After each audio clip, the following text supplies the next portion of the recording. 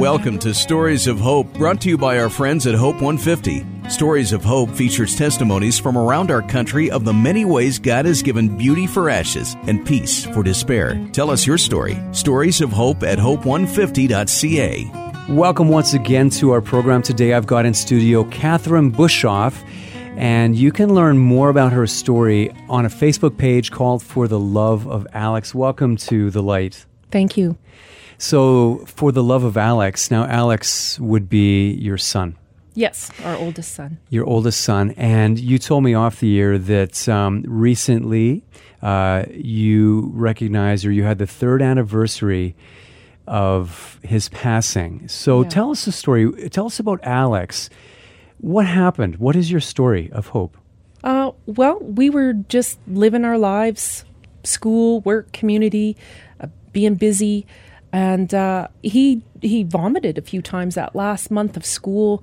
We weren't sure, there was no fever or anything. So, and he's how old at this point? He's 9. Nine, he's okay. 9, yeah, end of grade 3. Yeah, lo and behold, after he had thrown up again, we decided, okay, this is serious. Now we're done school. It was the July long weekend, and we took him to a walk-in clinic, and when the doctors' faces get all serious, something's going down. And it didn't take long for us to discover that he had stage 4 cancer. Oh, my goodness. So what did they see in a walk-in clinic of all places that would make them know immediately that there was a serious problem, Catherine? Well, his liver was 8 times its normal size, so it should be all tucked up in his ribs, and it was way down beside his belly button. And here we are thinking, maybe appendicitis or a twisted bowel, and it wasn't even on our radar, cancer. They saw that there was a mass there, and then they took us, whisked us away to the Red Deer Hospital right away to have ultrasounds done and blood tests done, and it was shortly after that. So prior to him vomiting and showing some signs of more serious problems, as a normal family, you were seeing doctors. He would have like an annual checkup. They weren't catching any of this, or had it been a while since you had seen a doctor? No, actually, 2 weeks before that, they had checkups, and they were both our sons were given a clean bill of health. Wow. Yeah. So there began a brand new chapter that you didn't foresee, now having to deal with cancer. Your son's 9 years of age at this point. How did he take it? Was he brave? Was he petrified? What was the atmosphere like in the home at that point? He was such an awesome kid. Shortly after he was diagnosed, we were having a conversation. Because we had lost my mom to cancer just that year before, we were very open about death and dying, and his teacher had also been reading the Heaven is for Real book for kids in their classroom. And so we had lots of questions about heaven and what happens after you die. And so shortly after his diagnosis, we were sitting in the kitchen, and I asked him, how are you doing, Alex? And I meant physically. But he said, I'd be good either way. If I die, I get to see Grandma Yvonne and Jesus, and have you heard how cool heaven is? But it's a good thing I was hanging onto the counter because I almost fell over. So right away, fear, if he wasn't going to have fear, and that was the one thing he wanted all of his friends and buddies to know, is that he wasn't scared.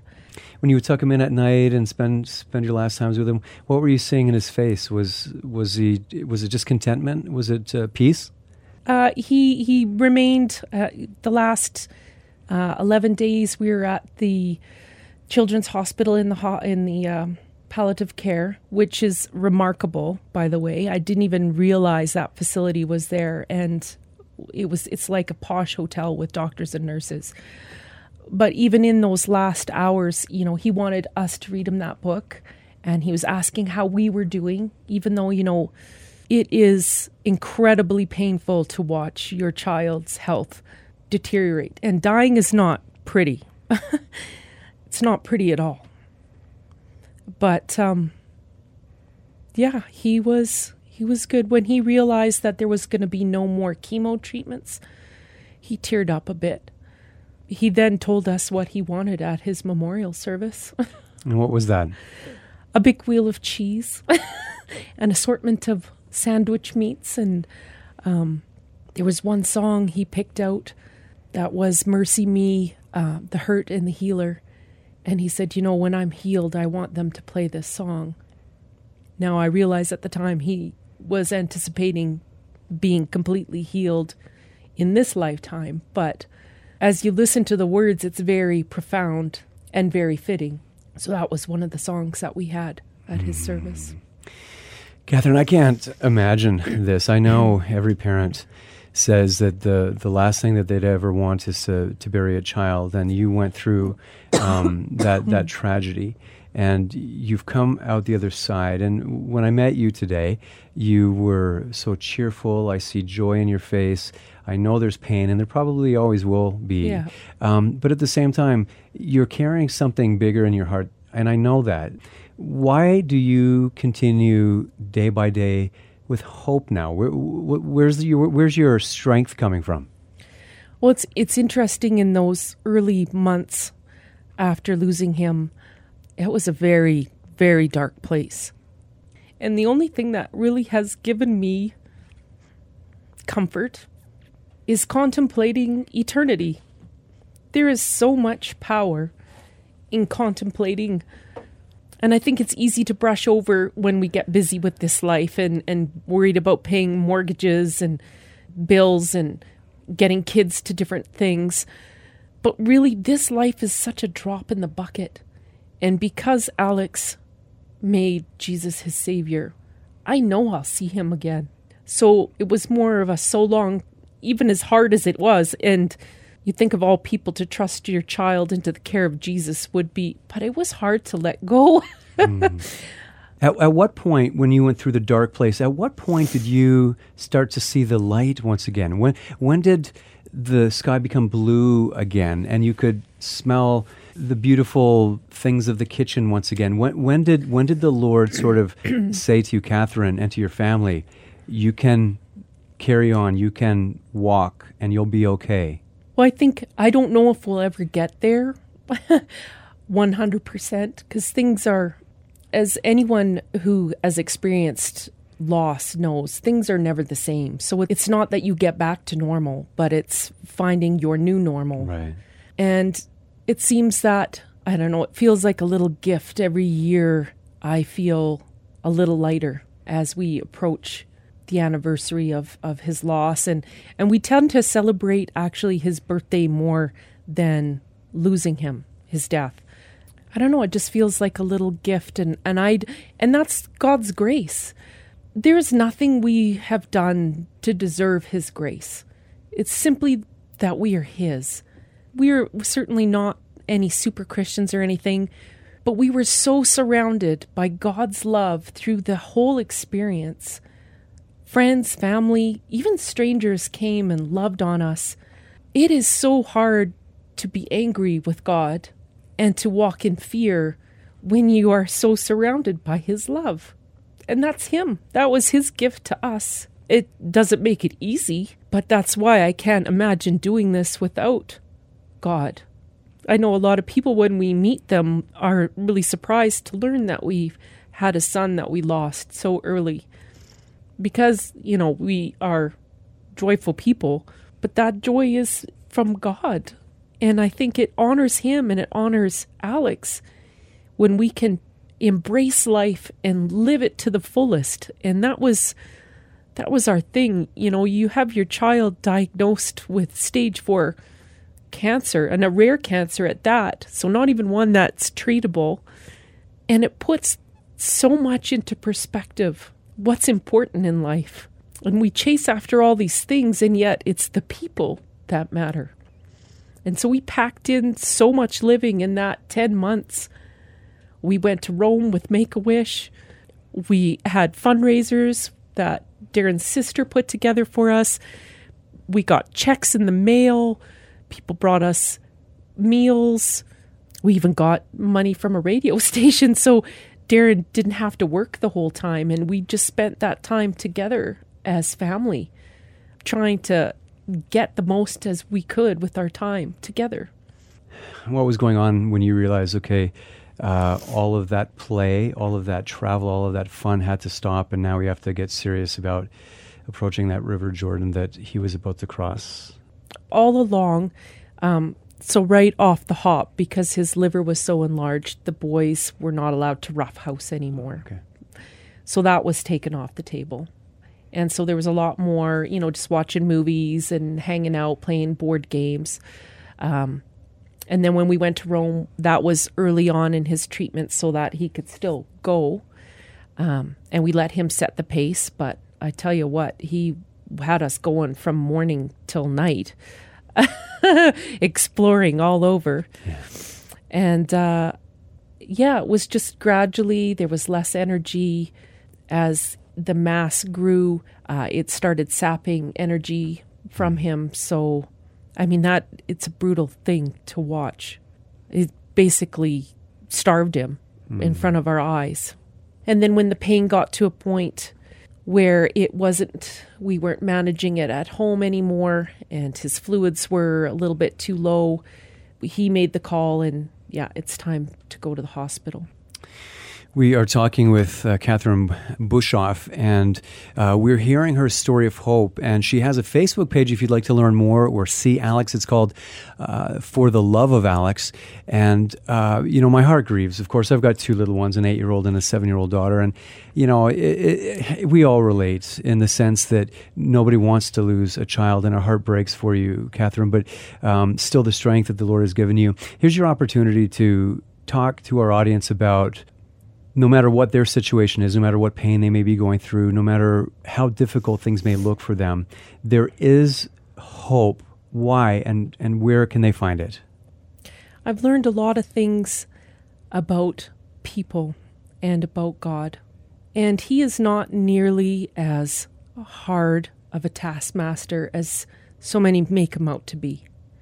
Wherever you are, whatever your story, whether it's loss, abuse, divorce, financial ruin, he's there. And if you ask him to reveal himself to you in your situation, he'll show you. Because if he can be there for us, we're no different than anybody else. We're an average little family. But it's turning to God, to Jesus, and asking him just to be with you through it. I've learned an interesting thing about comfort. Sometimes, we think Jesus is going to be our lucky rabbit's foot. If I just believe in Jesus, he'll comfort me and he'll take this away. And oftentimes comfort just comes from him being with us in our situation. We went to a bereaved parents grief group, and we were so surprised how every week we would come away feeling lighter and comforted. And there wasn't a thing one of those people could do to take away our pain or change what has happened. And yet we were comforted because they understood our pain. And it changed the way I see Christ as our comforter, that sometimes he just sits with us in those dark places and says, I understand. I've discovered there's a whole bunch of scriptures that talk about the fellowship of Christ's suffering, and I see them now in a whole new light. There's this train of thought that if you have enough faith or live a righteous enough life, somehow you'll be exempt from the hard stuff. If Christ is our example, then that's not true.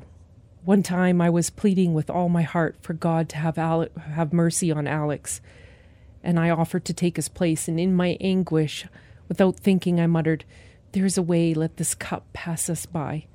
But not my will, but yours be done." And in an instant, I was reminded of Christ pleading in the garden for the cup to pass him by. And in that moment, I felt an assurance that he knew exactly what I was talking about. I gained a much deeper understanding of the price he paid for each of us. And early on, before he started his treatments, I felt in one of my prayer times, God said it was finished. And I thought, of course, that meant that they were going to, we'd go to the hospital and they would find that the cancer is gone and praise Jesus. We're going to have a little celebration and he's going to be healed. It was in that moment of me pleading with God and him reminding me of his pleading in the garden that he's like, when I told you it was finished, It wasn't the cancer I was talking about. It was my triumph over death. So it's been contemplating eternity that has power. It's been the biggest comfort to me through this storm. When we think about eternal life, it puts this life in perspective. It puts our faith in perspective. It gives us hope. It gives life to the yearning in our hearts. Somehow deep in our hearts, we are made for a better life. And it points to where we are headed. A place where there are no more tears. A place where we experience the deep love we spend our lives trying to find. A place where peace and purpose are everyday life. And I believe that's what Alex has now. And he's just there first. So, Catherine, you have another child, Wynn, and how has he handled all of this? It's been really hard on him, actually. Kids are very resilient, and,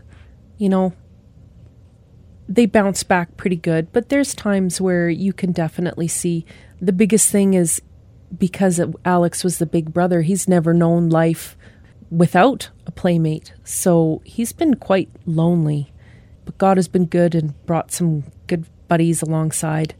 And now that we're in Okotoks, he's closer to family, cousins and stuff. So that's been a tremendous help for him. But yeah, it's been hard on all of us. Thank you so much for sharing your story and your journey of pain and your perspective, Catherine, on the Lord, and to not get embittered, but to believe through the pain is very, very powerful and speaks volumes. And again, you shared all of this in the context of definitely there are people who are listening now who are going through something very, very difficult, and they may feel like they don't know how to get through. And thank you for pointing us back to the Lord, because He may not remove the situation, but He promises to go through that situation with you.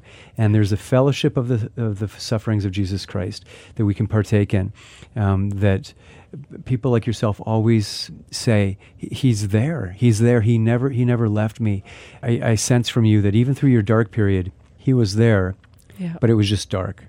Oh, so dark. I wouldn't wish that on anybody. Catherine, thank you so much for coming in today.